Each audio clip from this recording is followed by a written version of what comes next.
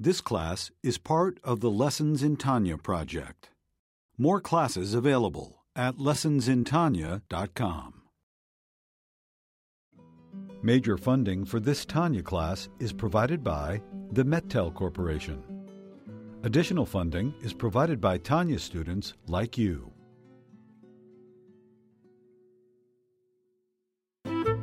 Lessons in Tanya. The Tanya of Rabbi Schneur Zalman of Liadi, taught by Rabbi Ben Zion Krasniansky. Tanya's text elucidated by Rabbi Yosef Weinberg.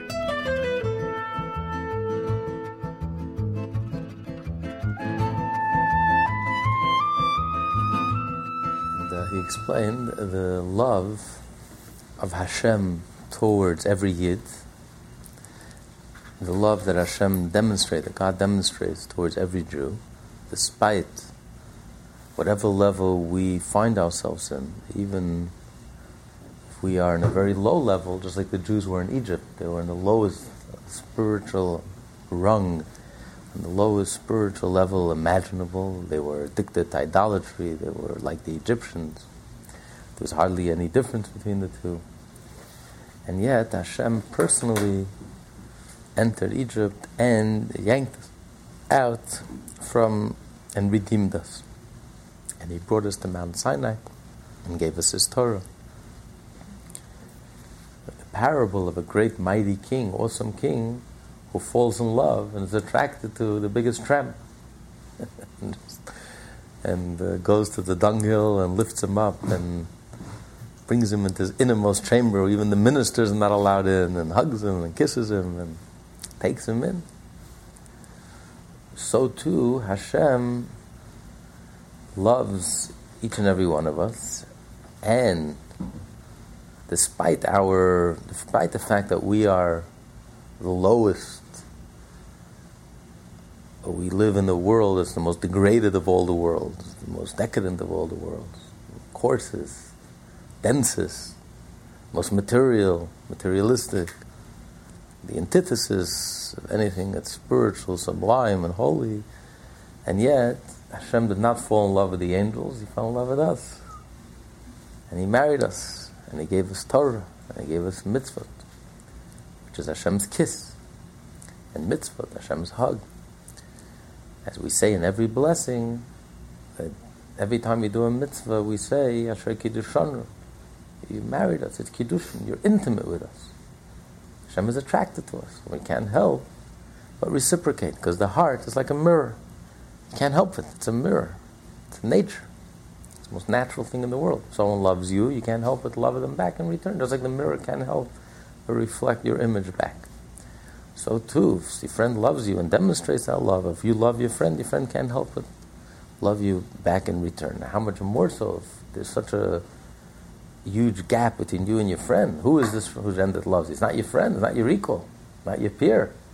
Hashem, infinite and mighty and great, and yet He loves us personally, individually, and is attracted to us and is intimate with us and kisses us and hugs us. We can't help it. We can't help ourselves but love Hashem in return. If He cares about me so much, when you know that someone cares about you, you can't help it. You care about them.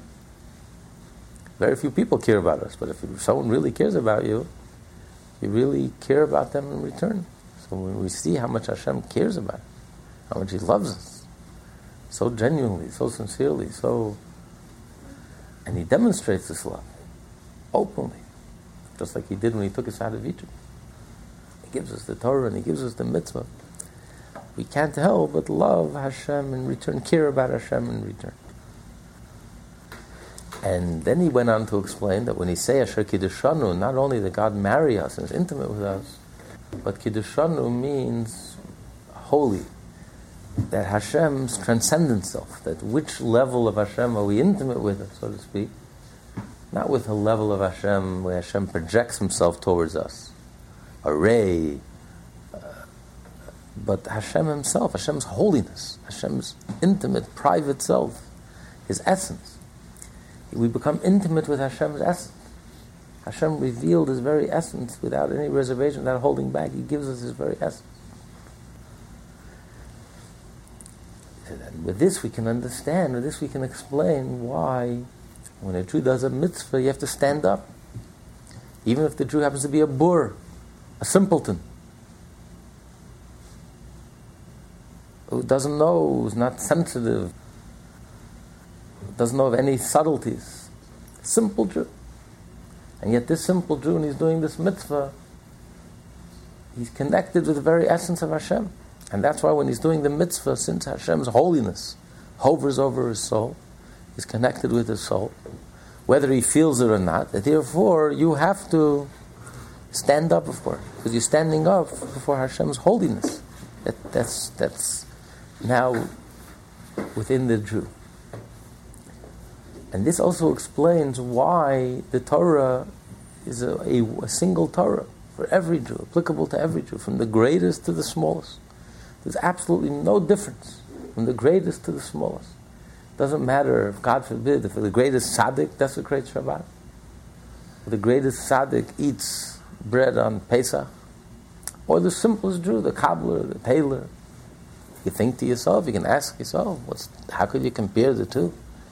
If a great Jew, a holy Jew, desecrates Shabbat, or any sin, so then, since the Jew is so holy, he violates this holiness, he deserves to be punished. And the severest punishment. He loses his life, forfeits his life. But if a simple Jew, what's the big deal? What's the big impact of the simple Jew's mitzvah? How deep, how profound, how spiritual. He doesn't feel anything, doesn't sense anything, doesn't even realize what he's doing. It's a mitzvah, it's a ritual, it's a custom. It's a ritual for him. He's performing it. How could you compare the level of holiness of the tzaddik versus who's doing the mitzvah with wings, and the mitzvah soars to heaven, and there's so much spirituality and so much love and so much passion and so much sensitivity and so much depth and so much inner concentration in this mitzvah, inner refinement. How could you compare to the simple Jew who's doing the mitzvah? Very little emotion and no depth and no spirituality. And yet the Torah makes absolutely no differentiation. They get the exact same punishment. And this is especially difficult to understand in those mitzvot that are basically on the person. Not so much on the object, but on the person. For example, Shabbos. You're not allowed to do work on Shabbos. But that very same thing you're not allowed to do, you're allowed to do Sunday, Monday, Tuesday, Wednesday, Thursday, Friday.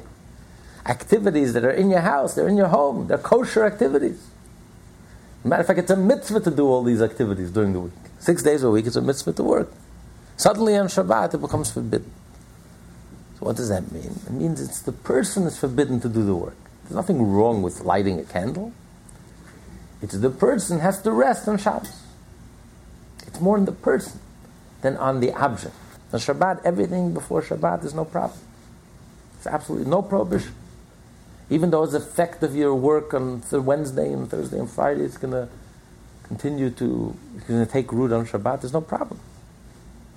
Because on Shabbat, the prohibition is on the person. The person has to rest. So therefore, even work, which is kosher and a mitzvah, suddenly on Shabbat, you have to refrain from working because the person has to rest. So since the obligation is on the person, and the same thing was with bread and Pesach. Eating bread all year is okay. We make a bread on challah. What do you mean? On Shavuot, that was the highlight of the whole Shavuot, the whole holiday. Is in the temple they would offer bread, the two breads that they would offer together with the sacrifice. So not only isn't bread a kosher, the bread is a mitzvah. Suddenly on Pesach you're not allowed to eat bread, even a crumb of bread. So the prohibition is on the person. The person has to refrain. So in these two cases, the question becomes very difficult. How could you compare the two people? How could you compare the tzaddik, who's so consciously holy, who's so obviously holy, and senses holiness, and draws down holiness, and is in tune, in touch with holiness, versus the cobbler, the tailor, the simple Jew, who doesn't know from holiness, doesn't know from anything. Simple, down to earth, practical. He did the mitzvah, he ate bread, he didn't eat bread on Pesach. He desecrated the Shabbat, didn't desecrate the Shabbat. How could you compare the two? The tzaddik desecrated holiness, an intense level of holiness, versus the simple Jew desecrated a very minor, but yet the punishment is equal. Torah makes absolutely no differentiation.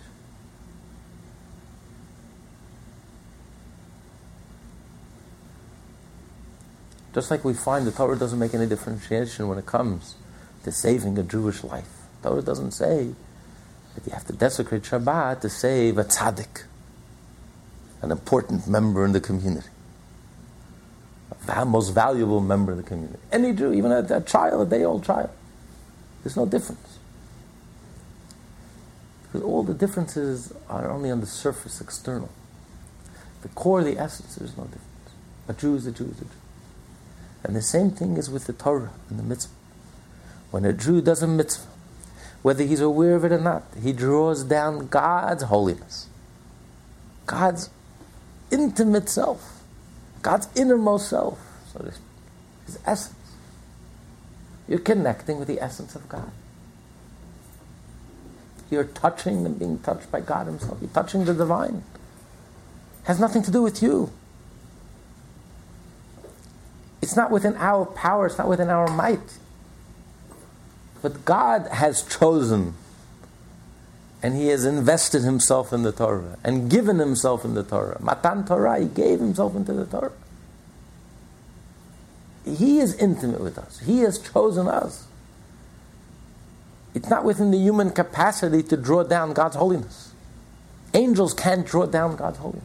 They can meditate for 1,000 years, and they don't take a break to drink, and they don't sleep. Buddha has nothing in an angel. Mother Teresa has nothing in an angel.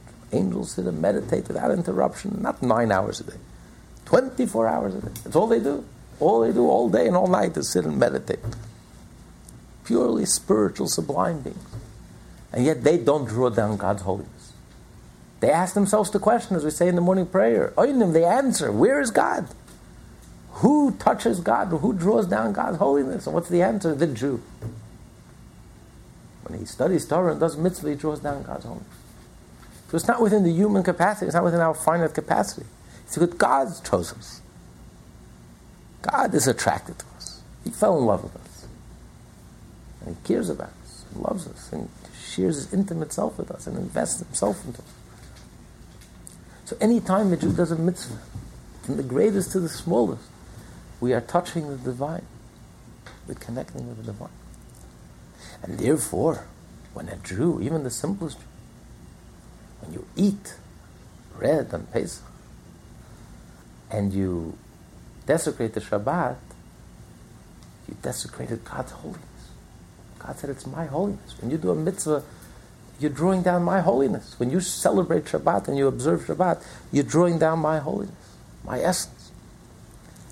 When you celebrate and keep Pesach, you're drawing down God's holiness. God forbid when you desecrate that holiness, the consequence is the worst punishment, because you're desecrating God's holiness. And the simplest Jew desecrated has the same holiness, draws down the same holiness. And when you desecrate that holiness, you get the same punishment. It doesn't matter. From the greatest to the smallest. For we all have one Torah. The laws of the Torah apply equally to all Jews. From all the above, it becomes eminently clear that though a person may not feel the sanctity brought about by the performance of a mitzvah, so much so that he is likened to a beast, nevertheless, through his performance of a mitzvah, this beast is unified with Hashem to the same degree as the greatest sage. Indeed, this is the implication of the verse. Beast I am with you, yet I am constantly with you. Right. So even when I am with you, even when I'm studying Torah and doing a mitzvah, and yet I'm like a beast, I'm completely insensitive to what I'm experiencing, to what's expiring here. I don't sense the holiness. But nevertheless, it doesn't change the reality. The fact remains that I am with you, constantly with you. Through constantly studying Torah and constantly doing mitzvah, the Jew is able to be constantly with God, to be intimate with Hashem, 24/7, through the constant studying of Torah and the constant mitzvah that we have throughout our days and throughout our lives. The Alter Rebbe now goes on to say that there is a definite reason why the similarity to a beast is described in the plural, beast. I am with you. This tells us that the performance of a mitzvah on the level of a beast, with neither comprehension nor feeling, is related to the spiritual level which transcends comprehension and feeling. This level too being termed beast, since it is not in the realm of comprehension, rather transcending it. Thus there are two levels of beasts, that which is lower than the realm of comprehension and that which is above it. Both are alluded to by the same word, since the two are connected. Since we're dealing here with level of God, God's holiness, God's intimate self, it's a level that transcends the whole frame of reference, our whole conscious frame of reference, the whole universe. So therefore, it's a level where the highest level of sensitivity is not a vehicle, is not a vessel for this level, can't contain this level, can't truly comprehend this level, because it completely transcends human consciousness, or even angelic consciousness, heavenly consciousness, higher levels of consciousness, deep meditation, deep spirituality, intense religion. It totally transcends. So, in other words, a level which the highest level of spirituality is not a vessel for this level, and even the coarsest, the exact opposite of spirituality, the coarsest, the most material, is not a contradiction.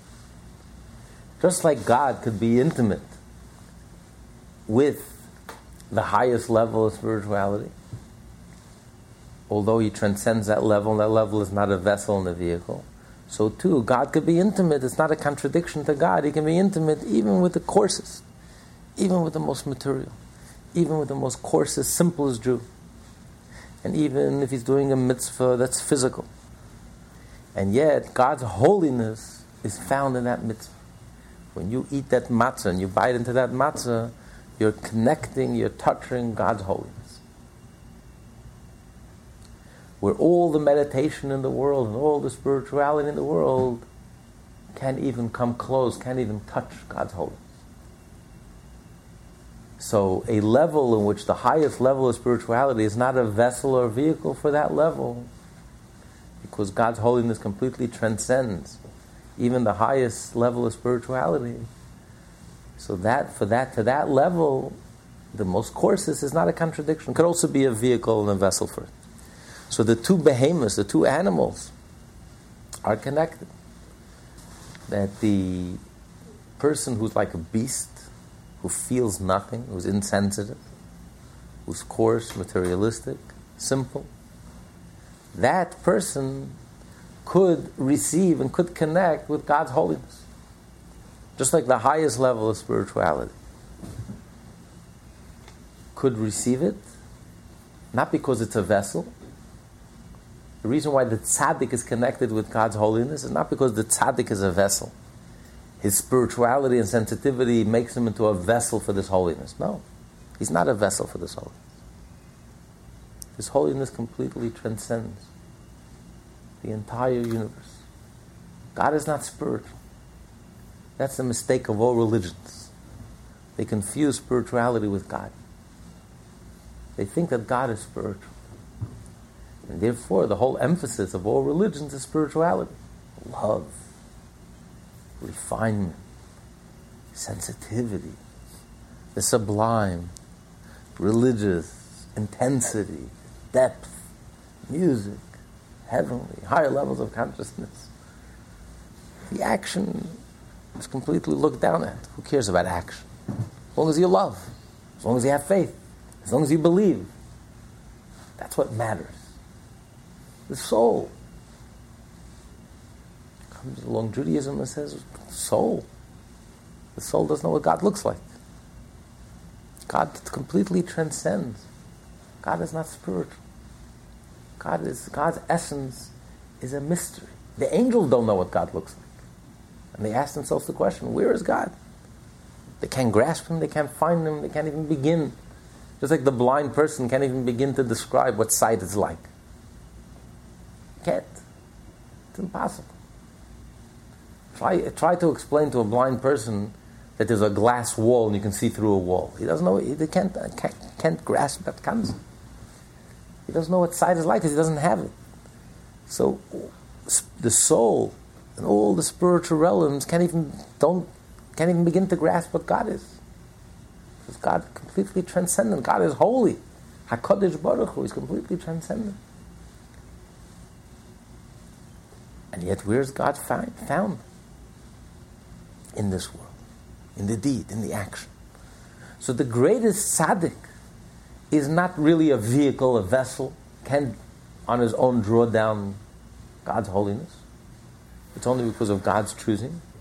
And therefore, the simplest and the coarsest is not a contradiction to connecting and touching the divine, touching God's holiness. Because the two are connected.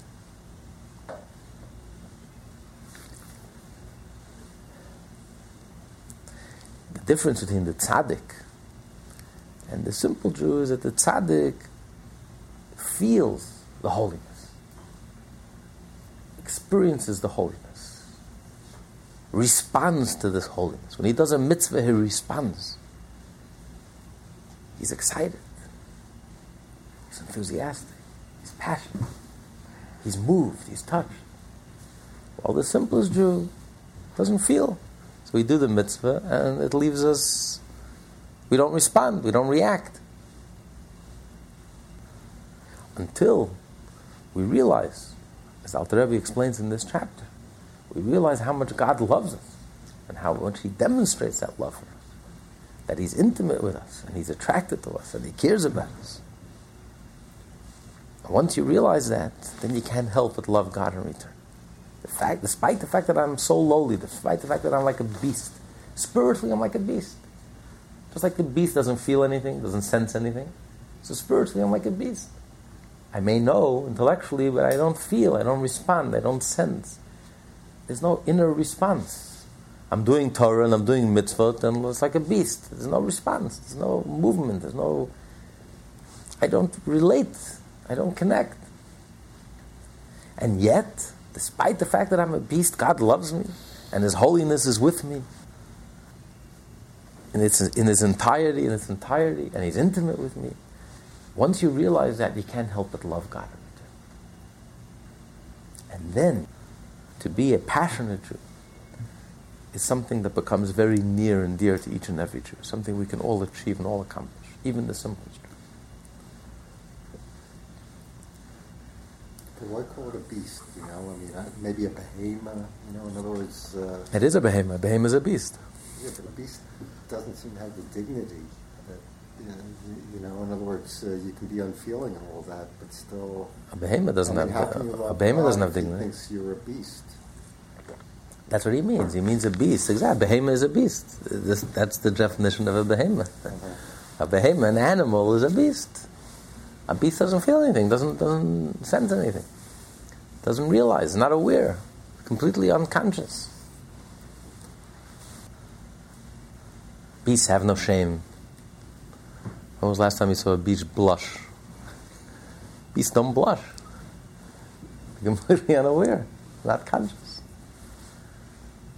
Not even really conscious of themselves. They say why the horse kicks, because he sees the reflection in the water. He thinks it's another horse.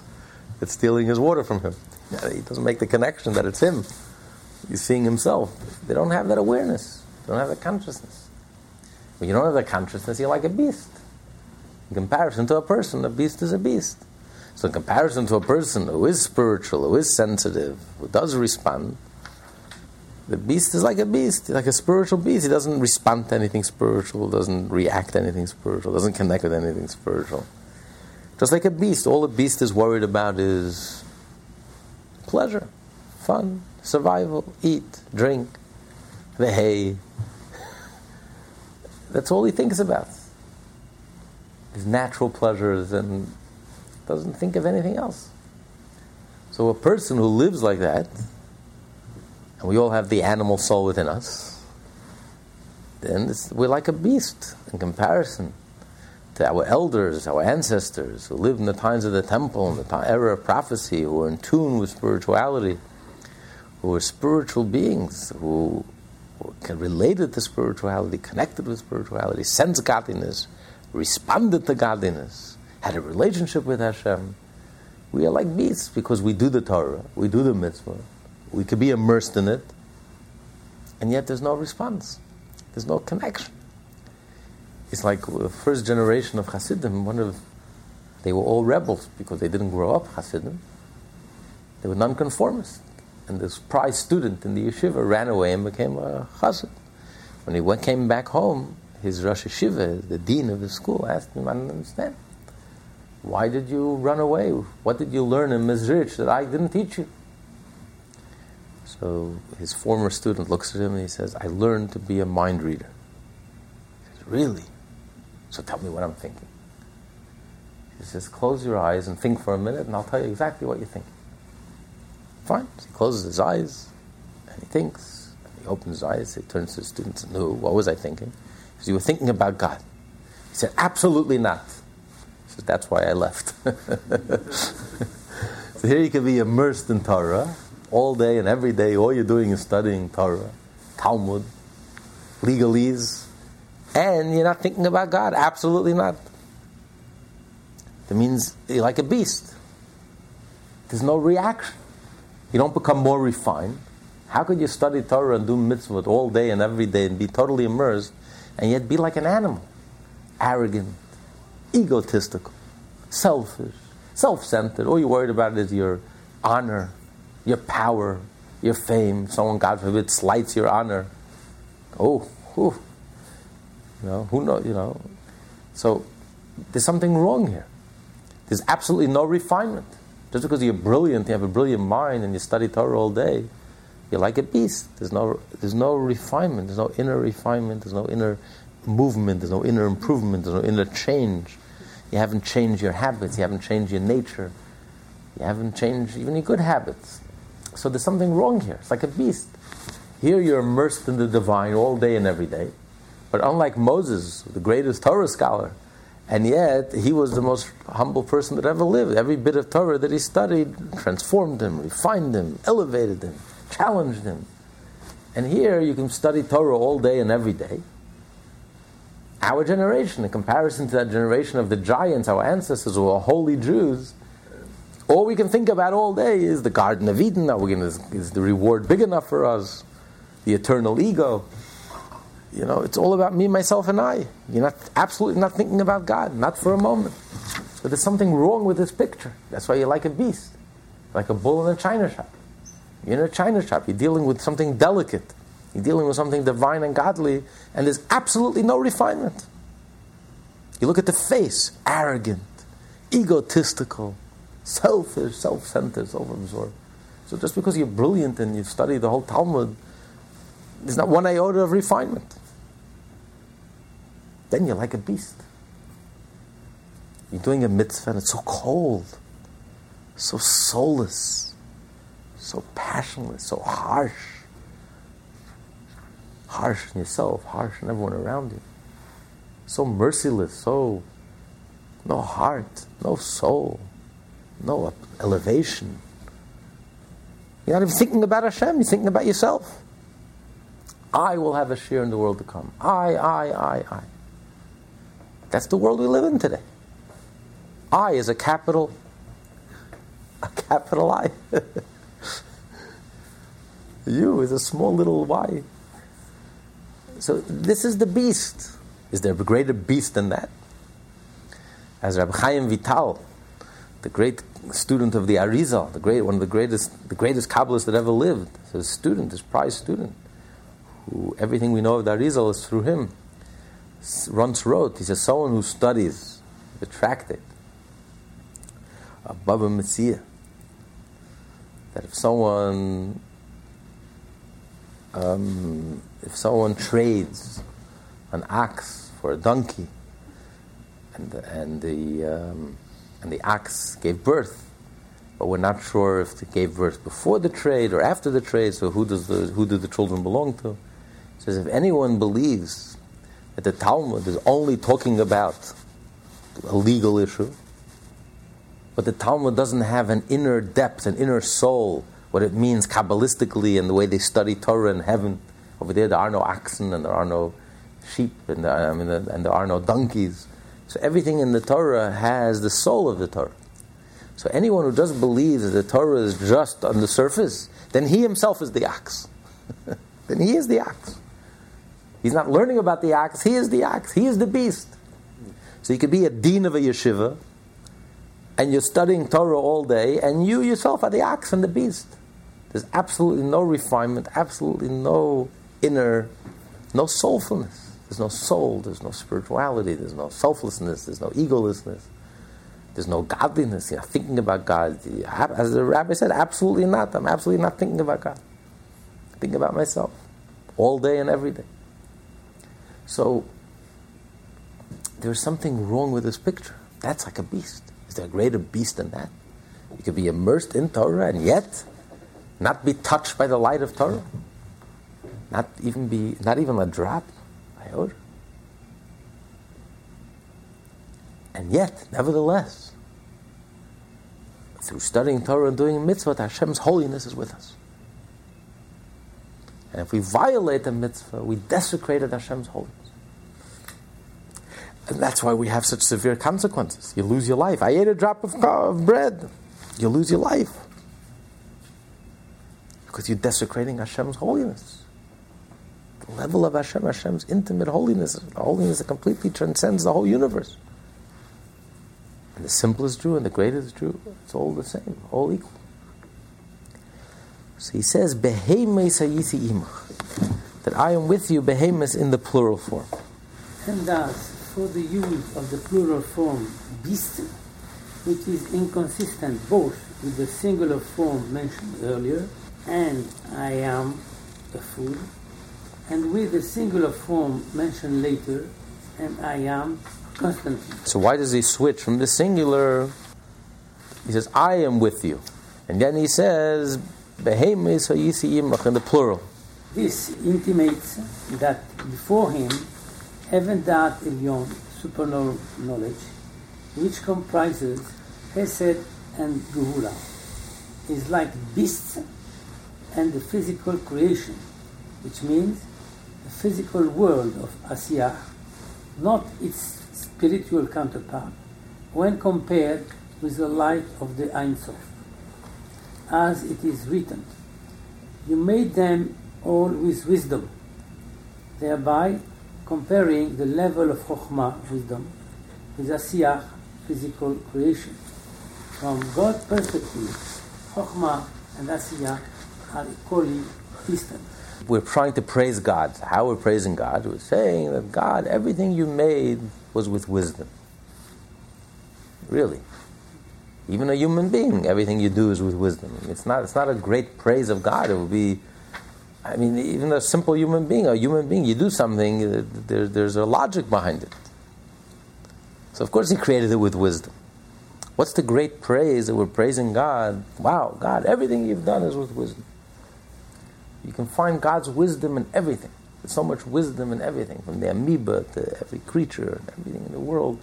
So much wisdom that you see the different sciences, and we haven't even began to plumb the depth of the wisdom. But this is no great praise for God. Obviously, everything God does is with intelligence, is with wisdom. What King David is saying is that everything, that wisdom is like action. To God, wisdom and action are all the same. To us, there's a huge difference, a world of difference between wisdom and action. A person whose action versus wisdom represents the mind, the soul, the spiritual, versus action. Action is something tangible. You can't compare action, something tangible, to wisdom. The inner richness of the soul and wisdom and creativity and music and art, and there's no comparison. Although there are only 5 degrees of separation between touch and wisdom. There's touch, then there's speech, then there's thought, then there's emotions, feelings, and then there's wisdom. Only 5 degrees of separation, and yet they're like worlds apart. Can't even compare the two. This is the top, the highest level in our world, in our frame of reference, in our universe. What's the highest level? What's the peak experience? What's the top, the highest? Wisdom, creativity, soul, inner richness, inner depth, intensity, spirituality. This is the highest level a person could reach. What's the lowest? Touch, tangible, physical, material. Even an animal has touch. What distinguishes man is that we have wisdom. But to God, wisdom and action are all the same. What we consider one extreme and the other extreme, the top, the peak, and all the way in the bottom, to God, they're both the same. Because God is so transcendent. God is so beyond our whole frame of reference. By us, our whole universe, only 5 degrees of separation. From the peak, the highest level, to the lowest level. But how many levels are there beyond? Thousands? Tens of thousands? Just like in the spectrum that we're able to see. The spectrum that we're able to see is the tiniest part of the spectrum. There's so much beyond the spectrum, beyond that we can see. There's X-ray and other levels we can't even see. The naked eye is not even a vessel for it. So in that little tiny sliver of the spectrum that we're able to see, we can differentiate the intense color, shallow color. But that whole difference, when you compare it to the other levels, it's nothing. The top and the bottom means absolutely nothing. The king of the hill and the bottom of the hill is so tiny and insignificant that the king and the bottom is all the same. You know, imagine the mayor of Parksville and the simplest person. You know, when you compare it to the great United States of America, the government, the biggest and the smallest, all the same. There's no, what we consider the greatest it's an equalizer. When you look at it from a higher point of view, from a transcendent point of view, just like you have the different levels of hearing that we're able to hear. Again, the spectrum of hearing we're able to hear is the tiniest sliver of the spectrum. But there's so many sound waves that are beyond our human capacity of hearing. There are levels that animals are able to hear, we can't hear. So when you go to those levels, that our whole sliver that we are able to hear and receive and absorb, and we make distinctions, this is a loud sound, and this is a very low sound. King of the hill and the bottom of the hill are all the same. They're both insignificant. When you compare this little sliver compared to the whole picture. So here there are 5 degrees of separation. And yet by us there's no comparison. You can't compare the whole world of soul and wisdom and spirituality and religion and philosophy to the world of action, of touch, brute action, simple action. Peasant, farmer, the simplest versus the philosopher, the Nobel Prize winner, the deep mystic, the religious person, the spiritual person, the wise man. Right? There's no comparison. The wise man is king of the hill, and the simple person is in the bottom of the hill. But this whole comparison, if you relate it to God, the king of the hill and the bottom of the hill is all the same. They're both insignificant. They're both absolutely nothing. You know? It's like the tip of the iceberg. Okay, well, you have the top of the tip and you have the bottom of the tip. Comparison to the iceberg, the tip of the iceberg is all the same. It's the tip of the iceberg, the top of the tip and the bottom of the tip. It means absolutely nothing. It's completely insignificant. So that's what King David is trying to tell us. In comparison to God, not only 5 degrees of separation, there's thousands, tens of thousands. God is so transcendent, there's so many levels beyond, there's the subconscious, so many levels beyond our conscious frame of reference, our whole frame of reference, our whole world. So in comparison to God, our whole frame of reference, our whole universe, the beginning of consciousness, which begins with wisdom, and the end is the tangible, the physical, the brute, the material, to God, it's all the same. The king of the hill and the bottom of the hill is all the same. They're both insignificant. B'chachma, wisdom is like action. It's all the same. Wisdom and action are all the same. So just like, to God, just like if someone says I can grab God with my fingers, it's ridiculous. How do you grab God with your fingers? To God, it's equally ridiculous to say, I grasp God with my mind, with my philosophy, with my meditation, with my soul. It's equally nonsensical. Or even to say, I can't grasp God. Just like it's nonsensical to say, I can't grasp God with my fingers. There's no connection. So too, to say I can't grasp God through philosophy and through spirituality and through meditation is just as nonsensical. It doesn't tell me anything about God. It means absolutely nothing. God is so transcendent. So that's what King David is telling us. That God, everything you've created, b'chachma is asisa. To you, wisdom and action are all the same. It's like you've done. The wisdom, the highest, the most sublime, is like action. To you, it's like action. It's like the most tangible. They're all the same. Wisdom, action, it's an equalizer. God is an equalizer. Therefore, there's absolutely no difference. So God is a true equalizer. And this is the foundation of Judaism, which we'll get to in a moment, but let's first finish. So from God's perspective, Chachma and Asiya equally distant. And this is called the Hema Rabbah, a great beast, denoting that level of beast which transcends understanding rather than that which lacks comprehension, as is explained elsewhere. And this is the level of the supernal name of Ban, one of the 4 variations of the Tetragrammaton, corresponding with the number 52, with the same numerical equivalent of the Hebrew word behema, beast, which is on a level even preceding Atzivut. We thus see that even one who performs mitzvot on the level of a fool or beast, neither comprehending nor sensing the unity and holiness achieved and drawn down through his actions, even such a person too attains a union with the level of beast that transcends even that most lofty of levels, the Atavat Salut. So Behema Rabbah refers to the level that completely transcends the world of Atzilus, even the wisdom, the supernal wisdom of the divine world of emanation. Because that's the beginning of consciousness, that's the beginning of definition of...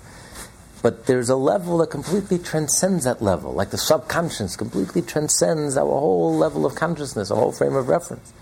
So we're saying when a Jew does a mitzvah, so even though Behema is, I am like a beast, in the literal sense that I don't feel and I'm not sensitive, and nevertheless, Behema, I'm one with the level of Behema Rabbah, of the great Behema, which refers to the name of Ban, which refers to God's name, which totally transcends the world of Atzilus, which represents God's transcendent self, which completely transcends the whole wisdom, understanding, and knowledge, the whole world of comprehension.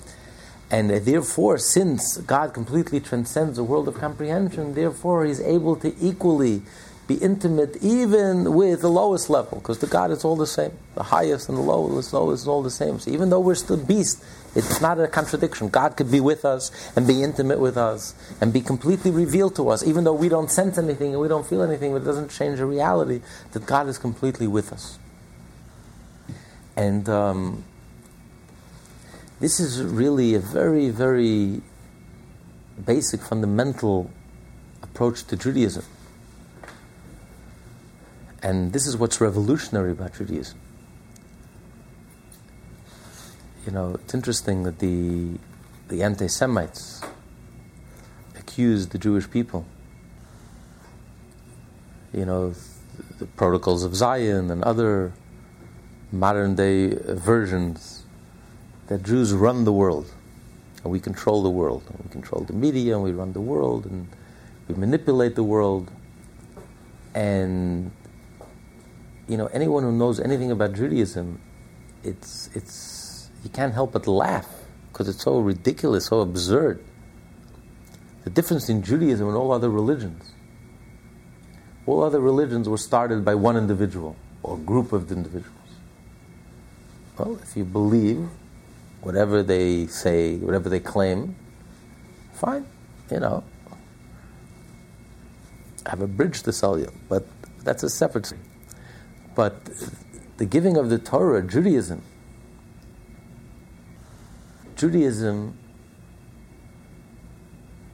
God revealed himself, not to Moshe, he revealed himself to every single Jew. There was one Jew missing at Mount Sinai, Moshe would not receive the Torah. So everyone heard God speak. Everyone, the simplest Kabbalah, the simplest Taylor, every man, women, and child. There was no, those in control, those in charge, the special people, the inside people.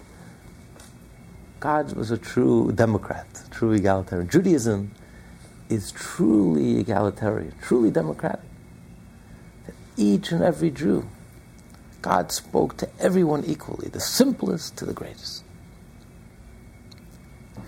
So the whole Judaism is not about control. It's not religion. It's much deeper than religion. It's not in the control and the priest and those, the handful, who are in charge or in control and use religion to manipulate people or to control people. Anyone who knows anything about Judaism, it's not about ego, it's not about control. It's about touching the divine, becoming intimate with Hashem. And it's a truly equal opportunity. There's absolutely no difference from the simplest to the greatest. You have to desecrate Shabbat to save even the simple Jew. No distinctions. And as we just learned, every Jew equally. If you violate the mitzvah, you get the exact same punishment. Because every Jew draws down the exact same level of holiness. God's transcendent holiness. God's intimate self. There's no difference. Not only Moses draws down God's holiness, it's as simple as Jew. And that's why if you desecrate their holiness, you get the worst punishment. Everyone, equally. So, from the 13-year-old child, immature child, who just turned bar mitzvah, bat mitzvah, to the greatest rabbi, mystic, and scholar.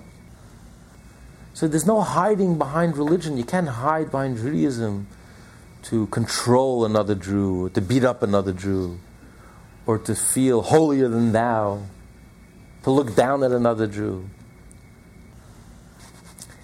Judaism, you have to approach Judaism with a sense of egolessness. It's not about me. You're dealing here with the divine. You're dealing here with Hashem's holiness. You're dealing here with something that completely transcends our whole frame of reference, religion, spirituality. You approach Judaism with humility. You're humbled by it. Hashem is intimate with me.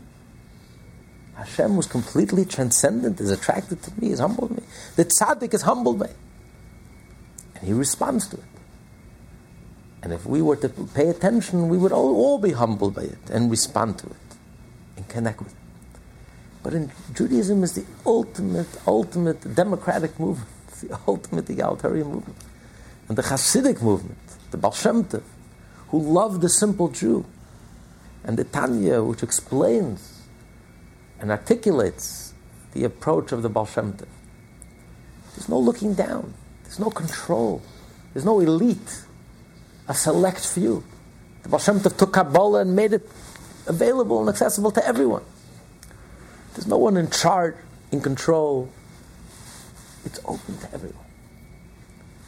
Because God's holiness belongs to every Jew. As a matter of fact, a simple Jew who is brokenhearted, who has no ego, is more in touch, more in tune than perhaps the greatest rabbi, mystic, and scholar who's satisfied, who's smug, who's content, who's satisfied from his learning. Because he's more in touch with the divine, the purity of the simple person, the purity of his intention.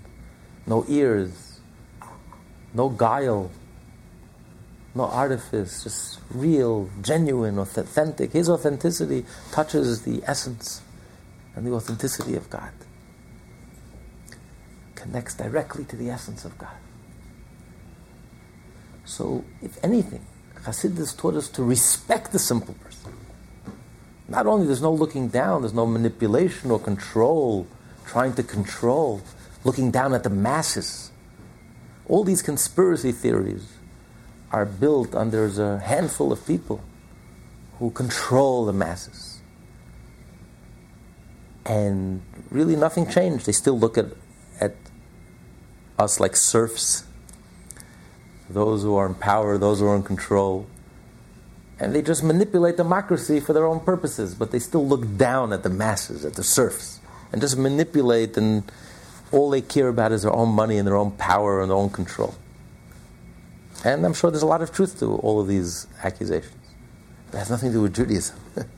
Judaism is, on the contrary, Judaism is about respect for every human being. Every human being is created in the image of God. Every human being is a potential Noach. The respect for the simplest. There's no manipulation, there's no control, there's no looking down, there's no, God forbid, treating the masses like serfs. This is the antithesis of Judaism. The whole essence of Judaism is about the genuineness, that we're dealing here with God, we're dealing here with the divine. The whole approach is one with humility. The rabbi is not in control, the rabbi is the one who's the most humble. And he sees the divine in everything. And we come to the rabbi to ask us, how does the Torah, what does the divine, what does Hashem say about this issue? It's not that the rabbi is in control, and a rabbi is not a career. Oh, there's doctors and there's lawyers, and I'm a rabbi. It's a career. Another ego maniac. A career. What does a rabbi have to do with career? It's not a career. This is godly, it's divine. Judaism is divine, it's godly, it's not about career. You know, the whole language has been, you know, it's so foreign and alien to Judaism. If you study Tanya and you study Hasidus, this whole language, rabbi, career, rabbinic career, what's career? You're dealing with the divine, with God. There's a humility, you're dealing here with something genuine, authentic. It's not about control, honor, fame, money, power, respect. This is not what it's about. It's about egolessness, about humility. It's about the genuine, the divine, authenticity. So, all these accusations against Jews, anyone who knows anything about Judaism, it's so absurd, it's so ridiculous. Because Judaism is the antithesis of these elite who look down at the masses, the serfs, and do manipulate them, do try to control. And on the contrary, Judaism, the goal of Judaism is the coming of Mashiach. Mashiach will come and says, everyone will know God. Kulam yedu, as Alter Rebbe wrote in the introduction. Everyone will have a direct connection with God. No one will be in no power, no control. Everyone will have direct knowledge of God. The simplest to the greatest. The whole entire world, the Jew as well as the non-Jew, the main occupation of the world will be the pursuit of knowledge and the knowledge of Hashem. 6 billion people. It's not about control. Maimonides says, the Jews are not yearn for Mashiach because then the Jewish people will have honor and fame. That's not what it's about. That's not what we're looking for. We're looking forward to Mashiach because then the world will be genuine. Then the world will be divine. The world will be in touch. The truth will be obvious, self-evident. Every human being will be created, who was created in the image of God, will be in touch with that truth. And every Jew will be in touch with his Jewishness and proud of his Jewishness and live his Jewishness.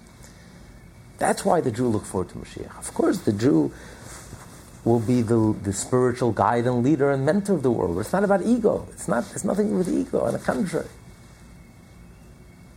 The one who has knowledge, the one who has information, wants to share that information. Doesn't try to control and hoard that information or manipulate that information. On the contrary. Tries to share it and communicate it and connect and make it available and accessible. So don't be intimidated, you know. You look in the internet, there's a lot of hate sites and terrible, terrible anti-Semitism that's running rampant, and we haven't seen since Hitler, since the Nazis in the 1930s. And, Jews get intimidated by all these accusations. Don't be intimidated. There's not even an iota of truth in all these accusations. It's the exact opposite. Anyone who knows anything about Judaism is the 180-degree opposite. This class is part of the Lessons in Tanya project. More classes available at lessonsintanya.com.